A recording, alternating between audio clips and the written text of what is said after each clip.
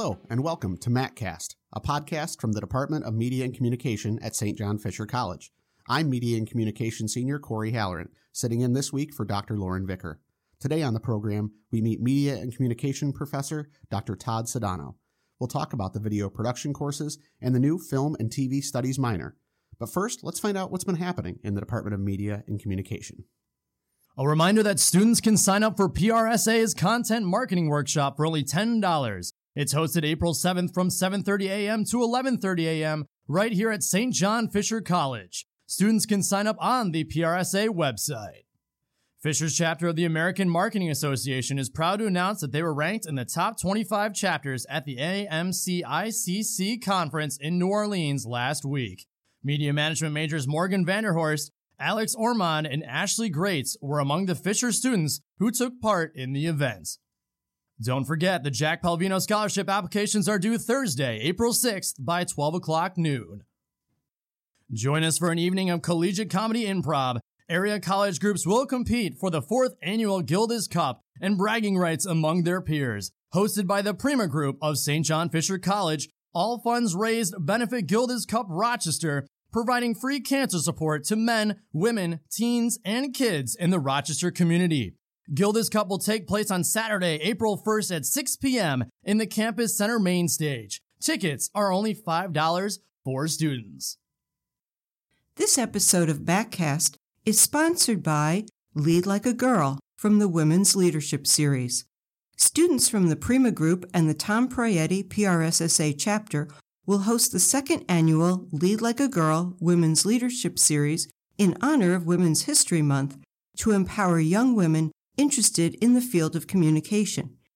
There will be 2 events, a Lead Like a Girl leadership training on March 28th in the Golisano Gateway, and a Lead Like a Girl power panel on March 29th in Basil Hall, room 135, from 6 to 8:30 p.m.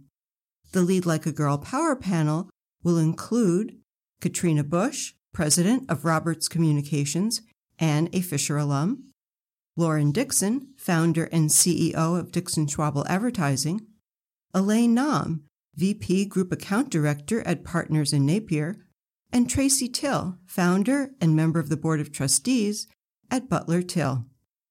Donations at the door are encouraged to support Willow, a domestic violence center created to provide support and services to those affected while aiming to end domestic violence. In order to register, you need to RSVP, but attendance is free and it's open to all students and professionals. Students can register by contacting any member of the Prima Group or PRSSA or checking out the websites for those 2 groups. Welcome back to MacCast.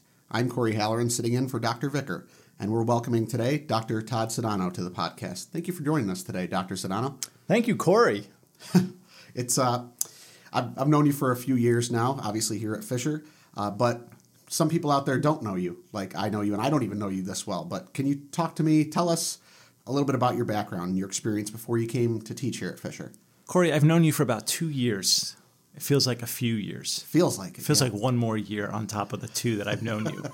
I was doing the math. I think I counted the number of classes you've taken with me in just these 2 years.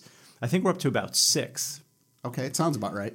If we count intro to video production, TV history, television production, filmmaking, screenwriting, and the career seminar, which you took. Did you take that with me or no? Unfortunately, I did not take it with you, sir. Okay. And then senior project. Yes, sir. So that is 6. That is 6. Wow. Yeah. 6 bad choices, Corey. 6 bad choices you've made. Bad in a different context than what you'd normally find it in. Talk to us a little bit about your background and what brought you here to Fisher. What brought me to Fisher was the job, of course. Teaching courses in video production and television history. A short 9 years ago. Feels like yesterday. And just by arriving, my goal was to get people excited and passionate about television, filmmaking, video production as much as I'm passionate about it. And hopefully I've succeeded. I mean, some of you guys, Corey included. I'm living proof. Living proof. Again, 6 bad choices. The best choice was for you to decide not to take some of my classes. I don't know about all that. All right, keep going. Tell me more. Tell me more about the great choices you made in taking classes with me. They were great. Hence why I really wanted to get you on today, and hence why I'm sitting in for Dr. Vicker today. You were beating off your classmates with a stick. I was. You were like, I am not going to let anyone else but me interview Professor Sodano. Kinda, sure. I wanted that pleasure. Or you drew the fuzzy end of the lollipop. Yeah. You had an education here at Fisher on top of teaching here, did you not? I did not. No. Oh, you didn't have an education. Okay. No. You went to Syracuse, though, for a little while. I went to Syracuse to pursue my master's in television, radio, film, learning right then and there that I wasn't going to go back into industry. And you say industry. I know what you did, but what was it that you did when you were out in industry? Right, let's go back. You talk about that. Corey, when I was a young boy in kindergarten and I was watching much television, I realized. No. I went to college to study communication at Cornell University and realized that I wanted to enter some of the media industries. Didn't know how to do it, didn't know what that meant. So the first real and only job I had out of college was doing television production, working for NBA Entertainment, which is the entertainment and production side of professional basketball. This was in Secaucus, New Jersey, my backyard, having grown up in Fort Lee, New Jersey, just outside of New York City. This was great. I got to live at home before it became the thing to do for people your age, people younger than you, people who are college students now who are smart to live at home after graduating from college and trying to save a few bucks. I lived 10 minutes from where I worked, so why the hell not? So I worked there for a few years doing TV production, and I decided to pursue graduate studies because I was interested in using my brain a little bit more than I felt like I was using it working in television at that point. I wanted to become a better video editor, and I thought that a graduate degree would actually help me with that. I had always enjoyed reading about television, talking about television, watching it, studying it, just casually. And I also remember reading a lot of things about Robert Thompson, who at the time was running the Center for Popular Television. I forgot what it was called at that point at Syracuse. And I thought, well, shucks, if I go to Syracuse, I could study from him or learn with him. And I did. So I was able to go there for my graduate work and realized right away that I was more interested in studying TV than I was in actually producing it more. And I knew if I wanted to become a teacher, which is what I wanted to do pretty instantly, getting in the classroom on the other side of the desk, so to speak, I knew that what I had to do was get my PhD. Had no idea what the hell that meant. Just I need to get the degree, right? That was my big ticket to the dance. That's the metaphor I've used over the years. So I had to get my PhD, and I realized that I had good connections. I had good professors I was working with at Syracuse already. So I pursued my PhD in a different school at Syracuse. This was in the Maxwell School, where I studied social science. And I earned my PhD in that in 2008. The first year that I came to Fisher, I was still writing my dissertation on the HBO series The Wire, teaching 3 classes, moving to Rochester. I remember Dr. Vicker saying that I should barricade myself in my office at least one day a week when I'm not teaching and write my dissertation. And that was probably one of the best pieces of advice that I got that particular year because I was able to. I was able to complete the dissertation by the end of my first semester here, and the rest was history. Awesome. All right. That was a great snapshot of your experience here. Why Fisher? Are people still listening? Yeah, Are they absolutely. listening at this point? Absolutely. Are you sure about that? Absolutely. All And if right. they're not, they should be. You lie very well. You're gonna make it in this business, baby. But why Fisher? Why come here to Fisher? Why Especially after Fisher? being at a school like Syracuse. Not to say anything bad about Fisher compared to Syracuse, but you're at a school like Syracuse. Obviously, people like Marv Albert and whatnot in the broadcasting, and TV industry, that they have a reputation that precedes itself. Why go from Syracuse? Being there. Why particularly did you choose Fisher? The contrasts are there. The obvious contrasts are there, right? Cornell was a huge institution. Syracuse was a huge institution. These are huge, world-renowned universities, known for their size as much as their reputations, right? The biggest class I ever took at Cornell was my freshman year, Psych 101, taught by the famous psychologist Dr. James Moss, and there were over 1,600 students in the class. Here, our biggest classes in communication are what, maybe 30? 25, 30? Yeah. Yeah. And the professor knows the student's name by the end of the second week. Mm-hmm. For instance, if a student's like dozing off in class, it's Justin, wake up. I'm just throwing out that name. It could be anybody. My brother's name is Justin. That's why I'm doing it. Not because there's a producer in the room whose name is Justin who might be falling asleep in said class. Yes. So pretty instantly in this class, or at least at Fisher, there's going to be a huge, huge difference between that and a class of 1,600 students where there are 20 to 40 teaching assistants grading your exams, but probably not giving a damn if you show up or not, because there's no way to take attendance in a class like that that's held in a concert hall. So I had a similar experience throughout a lot of what I was doing at Syracuse, just realizing these are huge institutions, lots of resources, lots of money, lots of student populations across the entire campus where you don't even see people from time to time. And the entire time that I was there were certain parts of campus that I never visited, which is staggering to think in 6 years that there were parts of a campus that I never would have visited. So then why Fisher? Because you realize you wanted something different. You wanted to be around something different, where you'd actually know the students, where I get to see you guys, right? Just this past weekend, I ran into a former student at Wegmans, and while I was talking to him, I ran into a current student who knew him just the same. These are things you wouldn't get at a bigger place, at a bigger institution. So that just spoke my language. So the cheesy line, Fisher chose me, probably springs to mind too. That's why I chose Fisher as well, for some of the same reasons you decided to come here.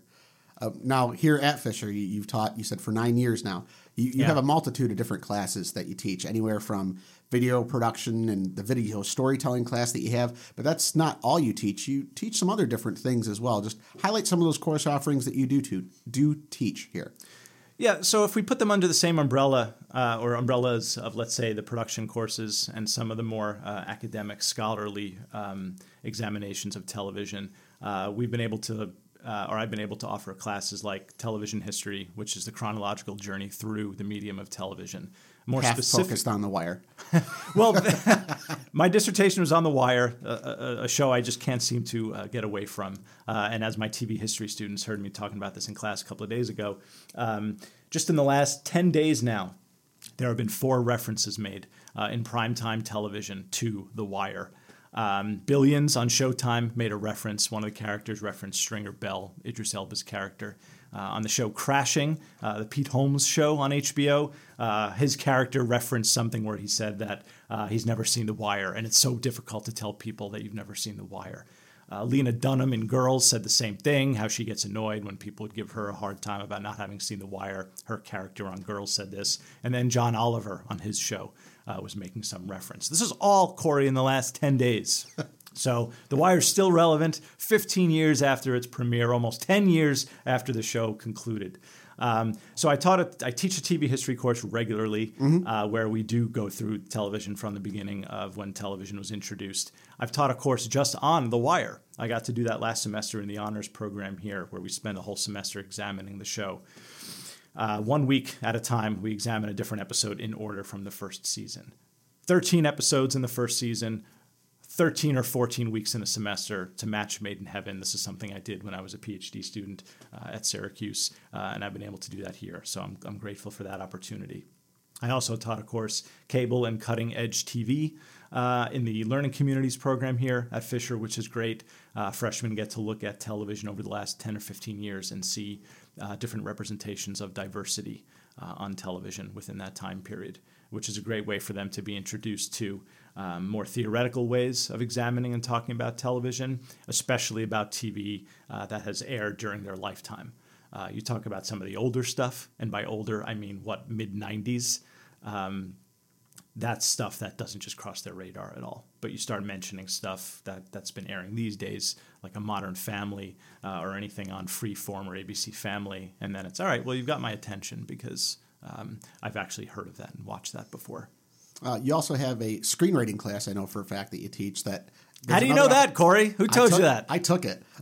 You have another offering coming of that in the fall. Fall 2017 screenwriting, Com 323. Mark your calendars. Mark your calendars. Tuesdays and Thursdays at 11 a.m. to 12:20.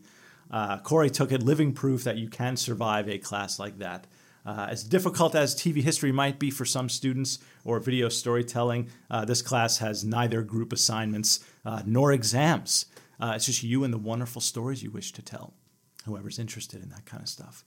So you go all the way from production all the way to the actual conception of it with the screenwriting and whatnot. So you teach a whole gamut of the industry here. Yeah, and the way I've positioned it to the people that I used to work with and just other folks outside of Fisher, the master's program at Syracuse where I worked and earned my degree was television, radio, film. And there are specialists there, right? People who come from industry who teach courses in filmmaking, in directing, in screenwriting, in film business.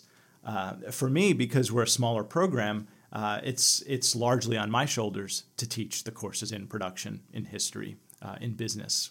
Why? Because we have other professors whose areas of specialty are ones in oral communication, in digital storytelling, in digital media, in public relations, in advertising, in international communication, in media management, in journalism. So I'll gladly take all of that on, but I'm happy to pass that off. And when I tell you guys, go make it big, Corey, when you write your Batman screenplay in your senior project and make big bucks off of it, that means you'll come back here in 2025 and teach the screenwriting course for us. You put it all together in a filmmaking class that you're teaching right now. It's an advanced production class. That's actually another one that I'm taking right now, but that's kind of like a capstone type course. Just give the folks out there a 60-second, not even maybe 30-second snapshot of what exactly that filmmaking class entails. Okay. Whoever the producer is, cue the Jeopardy music. Let's see if I nail this in 30 seconds. In the past, what we had students do was have the entire class come together. The 18 to 20 students come together, and what they would do is produce one project. Last spring, they produced a sitcom. And everyone has an assignment, everyone has a project to do towards that one goal of producing that original series, that original episode. Here, what we're doing for the first time in a long time, I think since the first semester I got here in fall of 2008, is have students put together short films and work in smaller production crews. So by the end of the semester, each group of 3 students has short films that they produce, which will screen May 1st or 2nd. We'll give you more information on that maybe in the next MacCast for you guys. Okay. With that, you've got the screenwriting class. That's a kind of new offering. You also have a new film and television studies minor, which you personally spearheaded. And that was something that was, maybe I'm taking a little bit of a liberty here, was a labor of love for you. What was the impetus behind the creation of that? Tell us a little bit about that and what you hope students are going to gain from a minor in film and television studies. It was laborious putting that together, and it was not just me. There were a handful of people who worked longer and harder on it. Professor Steve Brower in English, Professor Lisa Jadwin in English, Professor Jeremy Sarakin in our department here in Media and Communication. We worked on that for a good chunk of time, trying to get that off the ground. And it's actually a film and TV studies minor that's housed in the English department currently. Which is great. I mean, a lot of these film programs at colleges and universities often are born out of English programs, just like communication programs are. And our hope was to do something that the students would want. We're already up to 19 minors in the program, of whom Corey Halloran, the host of this MacCast, is one. You know what I'm realizing? This is all about Corey and the stuff Corey has taken. Has anyone else noticed? Any other listeners out there?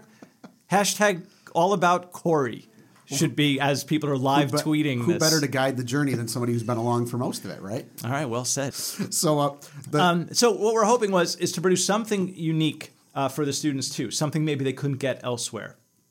So what we're doing is we've included television as part of this program. It's not just film studies. Television's where it's at these days. More so than film, more so than movies as a genre, as a style of visual storytelling. Television seems to be where it's at. So we're happy to put that front and center in the title of our program. But what we're also doing, and it's only a minor, which means students are only going to be taking about 6 courses. But we're doing it interdisciplinary, meaning we're getting students to be taking courses not just in media and communication, but also in English. And what they're learning in some of these classes should and will overlap, so that what they're learning in, let's say, my video storytelling class should complement what they're learning in an English class, like Fundamentals of Film, something that Dr. Jadwin teaches in English, or Dr. Brower's course on James Bond in English. That stuff should go together. And we're teaching these courses across 3 different areas of production history, or practice, history, and theory. We have a handful of students who love getting their hands dirty. They love producing stuff, and then they think that we do too much in the way of analysis. To which I say, well, too damn bad. You're the ones who came to a liberal arts school. What does that mean to you? So we have a variety of offerings, not just in English and media and communication, but also we're trying to grab new courses in film, in American studies, in women and gender studies, political science, etc. Okay. That was a good little discussion of it. Last thing from you, Dr. Sodano, if you can. I don't know if... Wait, is this almost over? What the hell? I thought we'd get a whole hour. Like all good things, this has to end at some point. So... my agent is not going to be happy with this. I shaved my face for today's podcast. You have a great face for radio, I have to say. Wow. Takes one to know one. Go ahead. Absolutely. Go ahead. So I'm not sure if you have been asked this question before, but I'm going to go ahead and ask it. Maybe I'm putting you on the spot here. But as our nice little send-off for today, hopefully we can button it up nicely. If there was anything you could say to a student who happened to ask you for some advice, or maybe there is a student out there who isn't asking for advice, but if there is some kind of advice you could give to an incoming student, or even to somebody like myself who is a transfer student in here, I was a transfer junior, just some advice for a new Fisher student looking to take up this program, whether it be a major in media and communication like myself, or a minor in film and television studies, one or the other, or both, what would that advice be? That's a great question. And this is stuff that some of you in the room here have heard over the classes that you've taken with me. I would say at least a couple of things. One is take notes on everything. Any meeting you take, any class you take, have a notebook out. Write down what you're hearing. We are so bombarded with information and content these days, we don't remember half the stuff that we're given. Take notes on stuff. It won't make your hand hurt that much. Or if you have to, type it, put it into your phone. I don't care. Just write stuff down. And then the second thing, among other things, would be find a mentor. You come to a new place like Fisher, we have mentors. There are lots of mentors. You find a job in industry, that there will be fewer and further between. People are doing this stuff for a living, working. They may not be in such a hurry to help you as much as people at Fisher would be willing to help you. So it's going to take a little more effort to find that mentor. But that's something really huge. That's not going to happen automatically. You're going to have to seek those people out. And I've been fortunate to have a lot of mentors in my life because I've sought them out, and they've been interested in working with me to this very day. All right. That's some good advice. Some stuff I'd personally probably say myself. So thank you, Dr. Sodano, for joining us today. It's been very enlightening, and I really appreciate you coming aboard today. Thank you very, very much. Thank you, Corey. And thank you, crew. I cannot wait to listen to this and hear how great you made me sound. MacCast is a production of the Department of Media and Communication at St. John Fisher College. Justin Proietti is our audio supervisor, and Zach Beaver is this week's producer. Jordan Proietti promotes the podcast and handles sponsor messages. James Deasy recorded our What's Happening and sponsor message for this episode.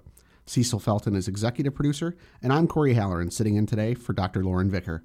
If you'd like to hear some more from me, catch my show on Jazz 90.1 every Thursday evening from 8 p.m. to 10 p.m. Thank you for joining us, and we'll see you next week.